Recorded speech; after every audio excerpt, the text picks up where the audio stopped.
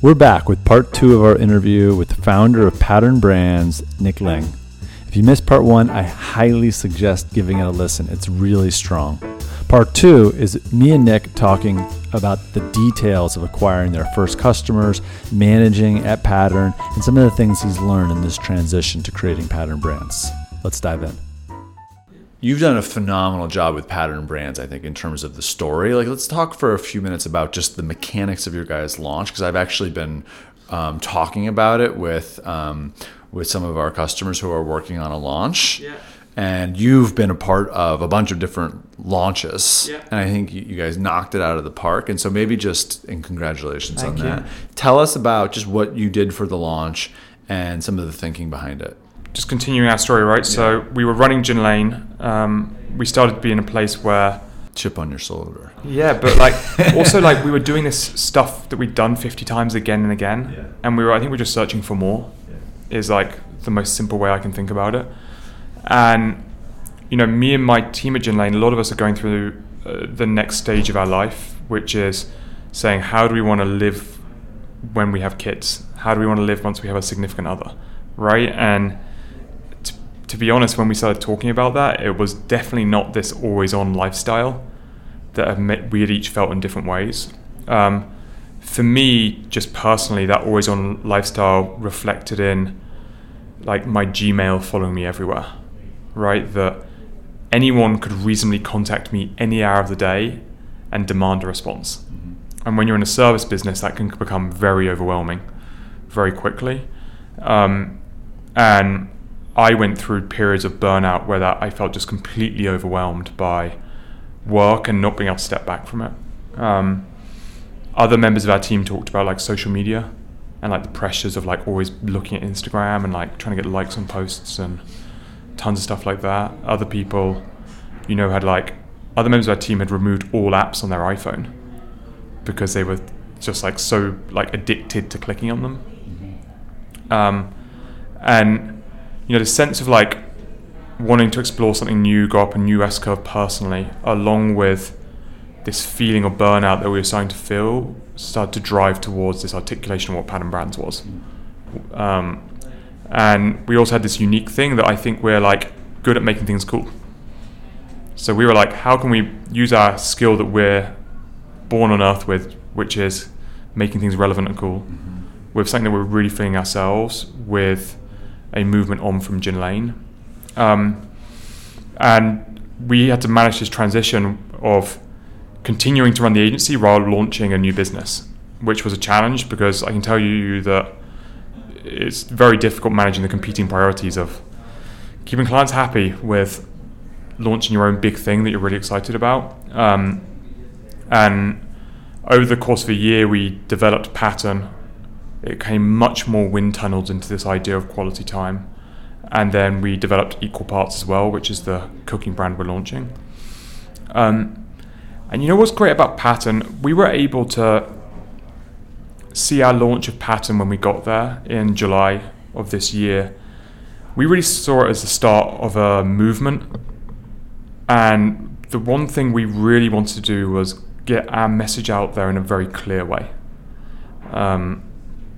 And to make sure anyone who interacts with our message would both understand it and start to feel it, right? So one of the ways we got our message out there in a clear way was by writing a Medium post very early on why we were doing Pattern.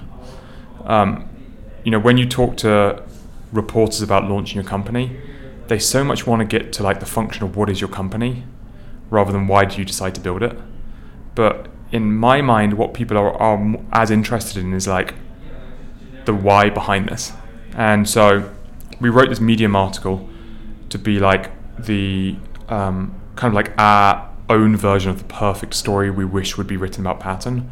I'd encourage anyone who launches anything to do that first before you talk to anyone else, because it again gives you the real clarity of then how you want to go and work with other people. And it allowed us to, as we went to talk to press, as we were developing our website, our social media, to be much more clear about the role of each of those and what the message each place had to say.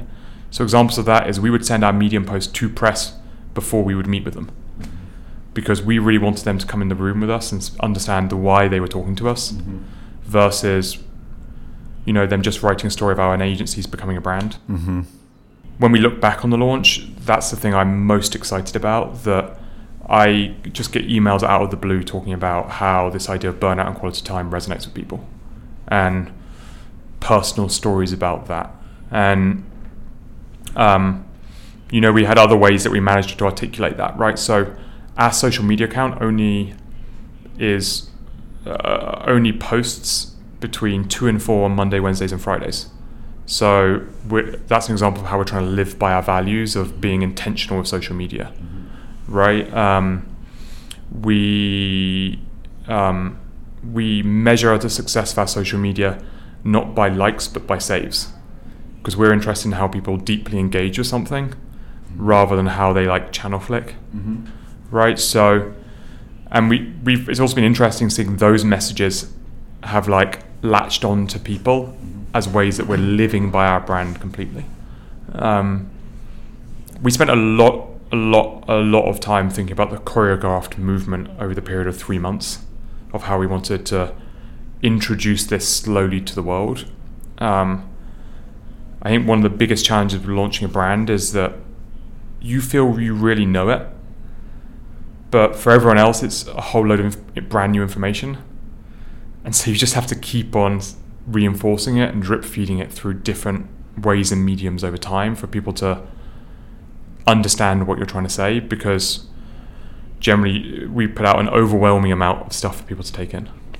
I mean, there's so many different things I want to talk about here in terms of just this journey that you're now on, because it's really fascinating that the precision and expertise around brand building that you're coming to the process with, which is so essential, is it's like picture perfect.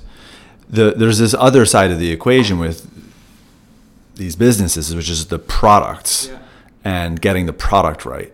What did you do to build a great product? I'm sure that this, obviously you were like cognizant of the role of the quality of the product, and that you did thoughtful things in regards to like, let's get this product to be phenomenal or to be just right.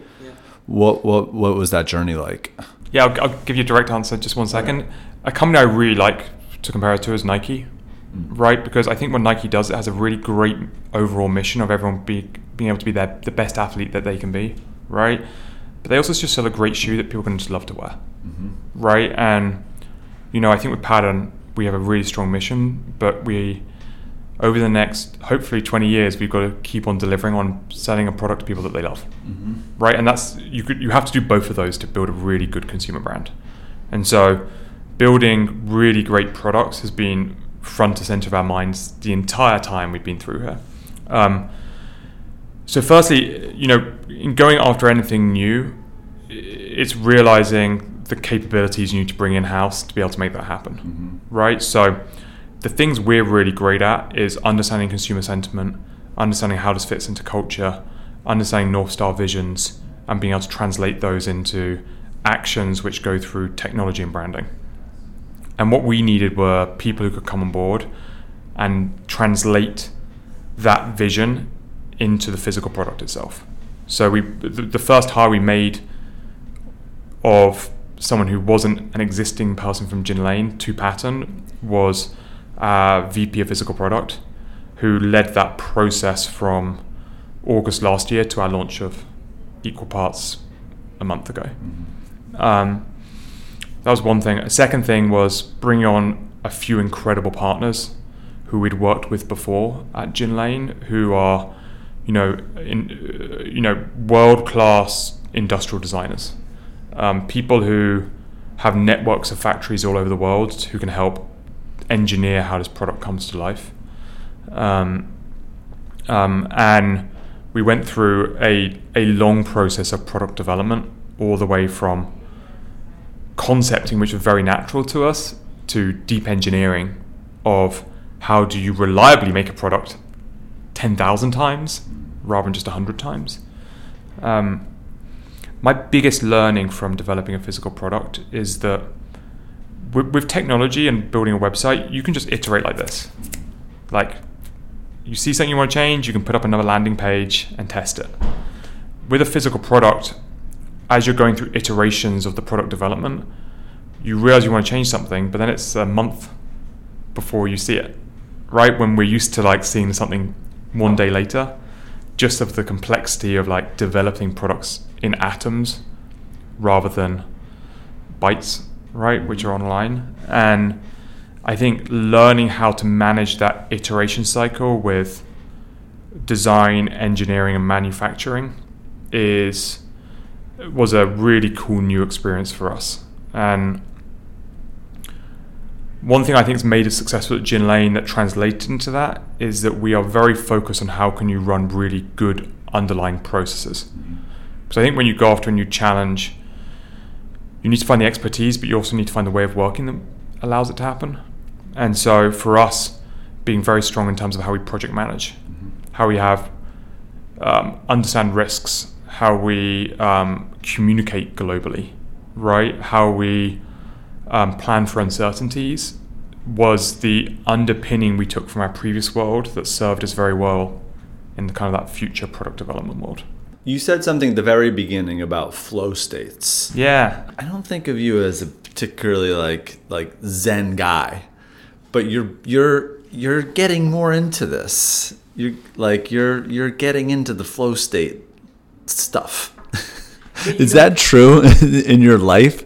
But I hear you, Brian, right? Because I think a lot of people probably feel like me, that there's this version of like flow state guys, which is around like meditation, yoga. It's very Eastern methodology, right? Very spiritual, which maybe doesn't feel so resonant to people who are like me, where like I live my life through like actions a lot. And I think what is the commonality between probably me and you is that while my stuff's more action based, I do stuff for the sake of it rather than for the end result.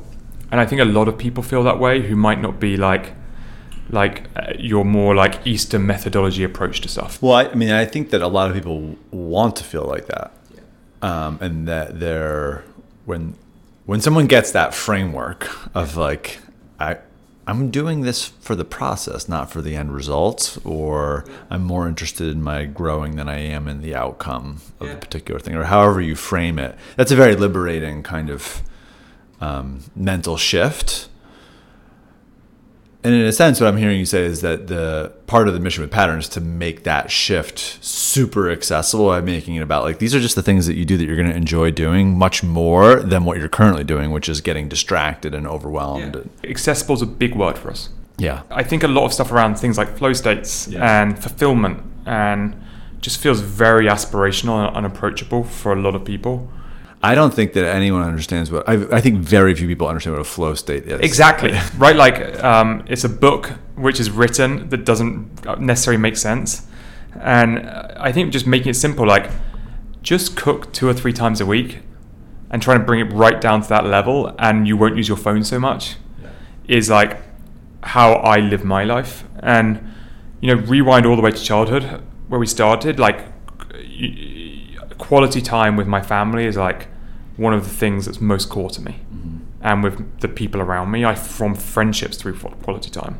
You talked about when you were 16 at Oxford learning to play snooker, right? That was a quality time activity for you, right? And I think that we just want to help make this idea of rediscovering quality time really, really accessible to people and make it really action oriented, because I think when you're in a sense of like burnout and feeling like either like overwhelmed or like compressed,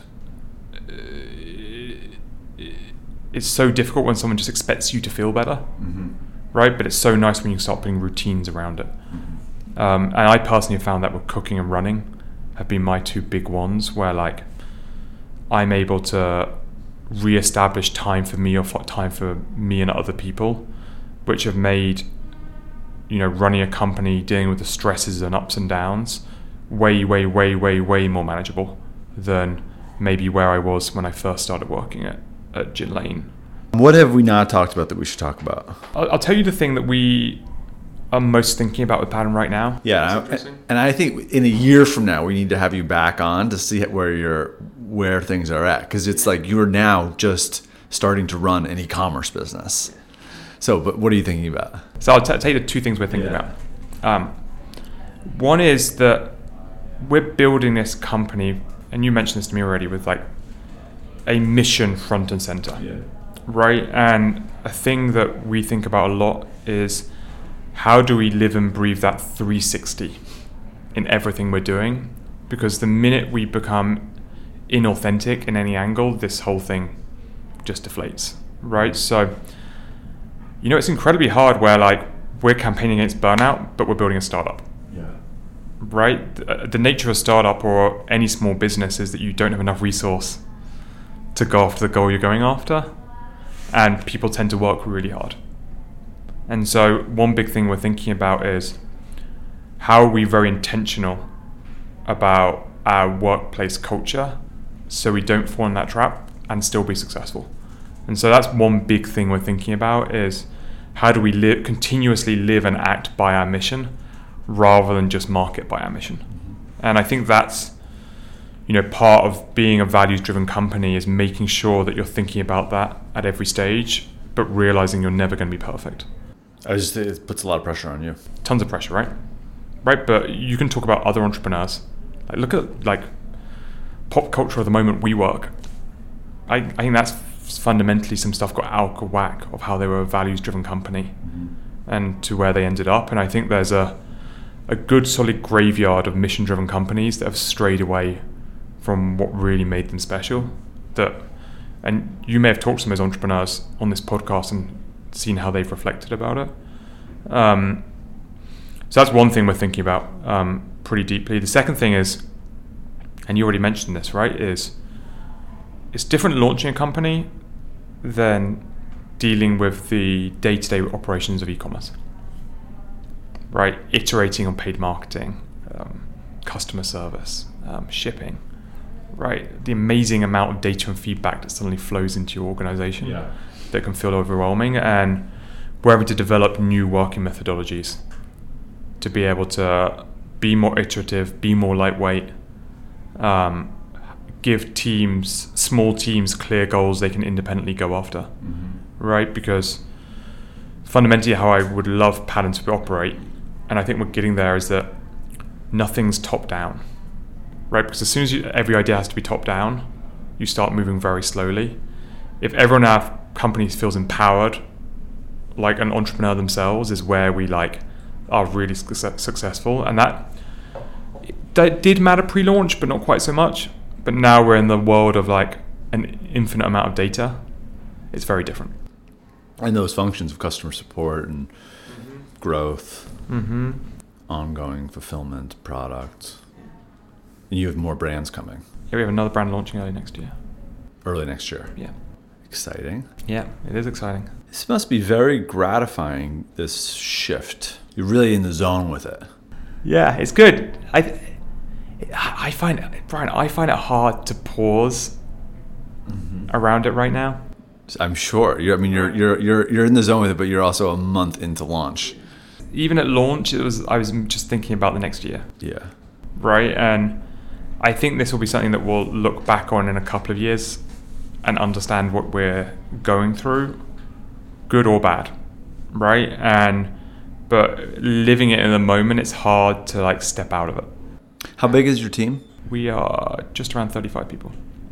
Is it a different experience, sort of CEOing this than with Gin Lane? I mean, it's a very different kind of business.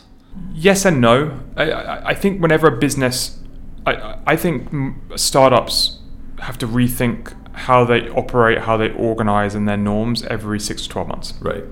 And I think we've just gone through one shift in norms, but we need to go through as big a one over the next 12 months. And I personally have to go through as big a shift again. What's the shift that you want to go through? There are types of leadership that I really want to learn and understand, right? So I think the role of a CEO is to set really clear goals, uphold people to a mission, and hold people really accountable to those goals that they're going after. And I think I'm still learning the balance of when to stay here and when to go really deep, and also the impact of me going very deep on something. Because when a CEO goes very deep on something, it's inherently unempowering, right? And I've just got to continuously think about myself as like, how do I create this team to do something really good? It's like the ultimate moving from like I to we, which I think I've still got work to do on.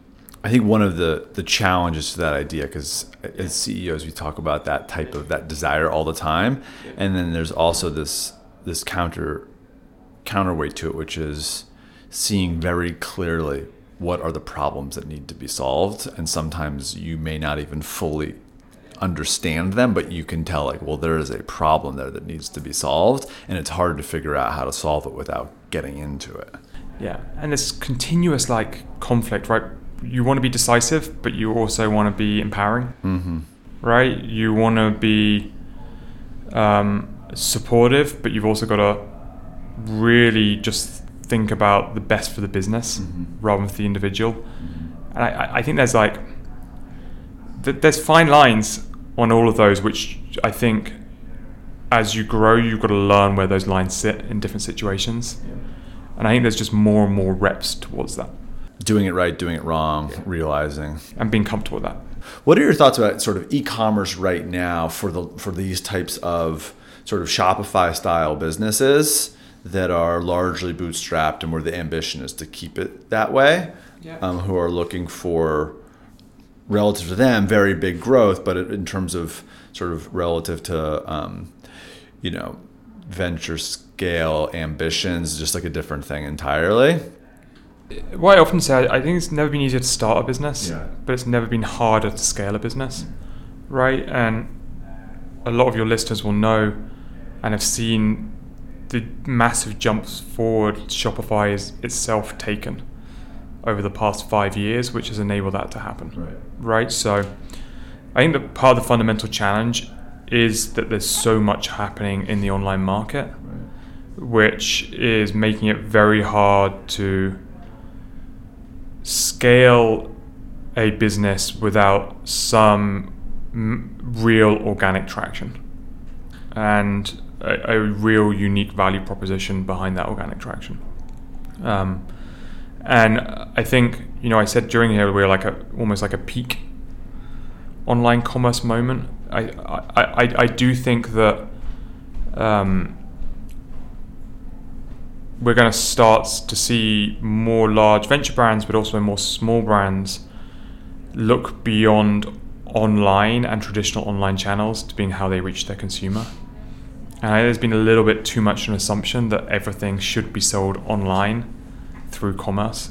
And I don't think there's an easy unlock. But I think like the place that we always start is talking to 100 of our consumers, understanding what they believe in our business, where they would want to buy it, what their buying considerations are.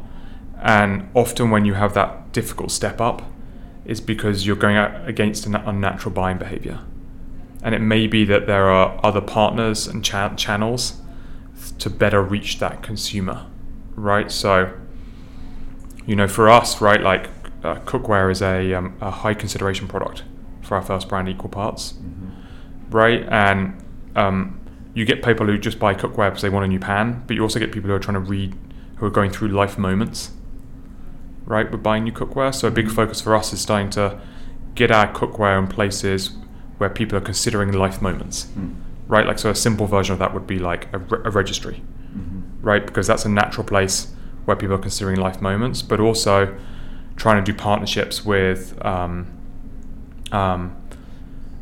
new apartment complexes, right? Other businesses where people are considering life changes enables us to reach our consumer in the state where they're looking to buy our product. And those insights have only really come by talking to a lot of consumers, because we won't be able to scale our brands just online and through our own channels. I think that's something that worked 10 years ago or 5 years ago. I'm not sure it works in some cases now. I'm not sure it's going to work in the next 5 years. I think that's super important. I've been, sort of walking alongside a number of our partners' businesses where they're right at the very beginning stages, and they've got 1,000 website visits a month. Yeah. And they're doing pop-ups, and the pop-ups is where they sell. Yeah. But when they do the pop-ups, they then start seeing it's not that the site traffic goes through the roof, but that some conversions start happening. Because buying a product from a brand that's just getting going is, especially if it's a high price point, is not very common. Yeah. I think the thing I would add to what you just said in terms of the organic traction, another form of this is there still is this power of the influencer and like influencer very broadly speaking, in that it's, if you don't know someone or feel like you know someone or see someone that seems like someone you want to know with that product, especially if it's a high price point product, I don't know who buys it. It's social proofing. Yeah, social proof, yeah. Right? Like, and it could just be like all your friends are tweeting about it, and then you buy it, right? Or it could be someone you aspire to live like is buying it. And influence, I like it. Like, influence is a difficult word sometimes, but I do think there's about how can you get communities buying into something. Yeah. And when I think about buying a brand, building a brand, is like, how do you find the first 1,000 people who are authentically going to support you around this brand, right? And they're not all going to be friends and family. It's funny. I've never heard, right, that's another thing. It's often the first customer is a friend, and probably the 10th customer is a friend, and maybe even the 20th, and that's a little bit uncomfortable. And then you realize, like, I don't have that many more friends. Yeah. It's interesting. I have not heard someone speak about the idea of the early adopter in the context of e-commerce. Yeah. Like in tech, there's this idea of there are early adopters out there. These people who will use technology products before they have come to maturity and all the bugs have been worked out, but they like it because they want to be the early adopter. And there is that same thing. It's like the Maven or something like that in terms of the people who want to buy the products first. We think about it's just the most simple version of that, believers and buyers. Right? Your first 1,000 customers may be believers who just want what you're doing to exist in the world. And that's why that why can become so important. And those believers need to be the people you arm with the tools to tell the stories to buyers about why this is awesome. Yeah. Right? And it's why user-generated content is so important. Right? It's why having stuff that those believers can share is really important. So you're giving them the tools to then go to the buyers who will be more thinking about the function. Like, is this got exactly the right coating or feature for me? So it's interesting. So believers and buyers, I totally get that. UGC, and then giving them things to share. Yeah. What else to do with the believers? You guys had an event. Yeah. Bringing them together. Right, because then we're trying to build a conversation with those believers. Right, because I think it's helping, because let's just like grossly simplify. I think believers buy on feel, buyers buy on reason, and so an event allows a believer to feel what this brand is and why it's important to be in the world. Yeah. Right, and I think that people support with their wallet towards missions they believe in. Right, and then there's a ton of other consumers who are just thinking about, like, what's the heat distribution of this product look like? Yeah. Right, and you need to serve them as well, but that's not where you start. I'm more of a believer, and Anya, who's my wife, who Nick knows well, is a total buyer. Yeah. She's just like, I do not want to hear the story. I want to read the reviews. Right. I want to read lots of reviews. Right. And then you need to have, like, be on gift lists, be on having press write product specs about your project, other customers writing reviews. Yeah. And all of those are things that first, whatever it's 1,000, 100 people can give you as a brand, and then also do the social proofing around it. right? Where like, oh, these 100 people must have bought this, it must be good, right? And the thing is, you can have all the believers you want, and they can buy it, the first 1,000 people. If your product's no good, then you're never going to get those buyers. Right. Then it's just because they won't really evangelize. Yeah, because you need to buy products people love, right? Or sell products people love. Like if you don't have a good product, then none of this works, right? You can have all the mission you want, but it will just all collapse around you. Nick, it's so nice having you on Self-Made Stories. Thank you. Thanks, mate. This is fun. Cool. And that's part 2 with Nick Ling. Hope you enjoyed it as much as I did. Again, you can check out the episode on our blog at blog.selfmade.co. It's got extended show notes, linked resources, and then also check out Pattern and Equal Parts online or on Instagram at patternbrands.com or at patternbrands. I've been using one of the knives of their first product. It's awesome. Go check it out and keep an eye out for their next brand launching in early 2020.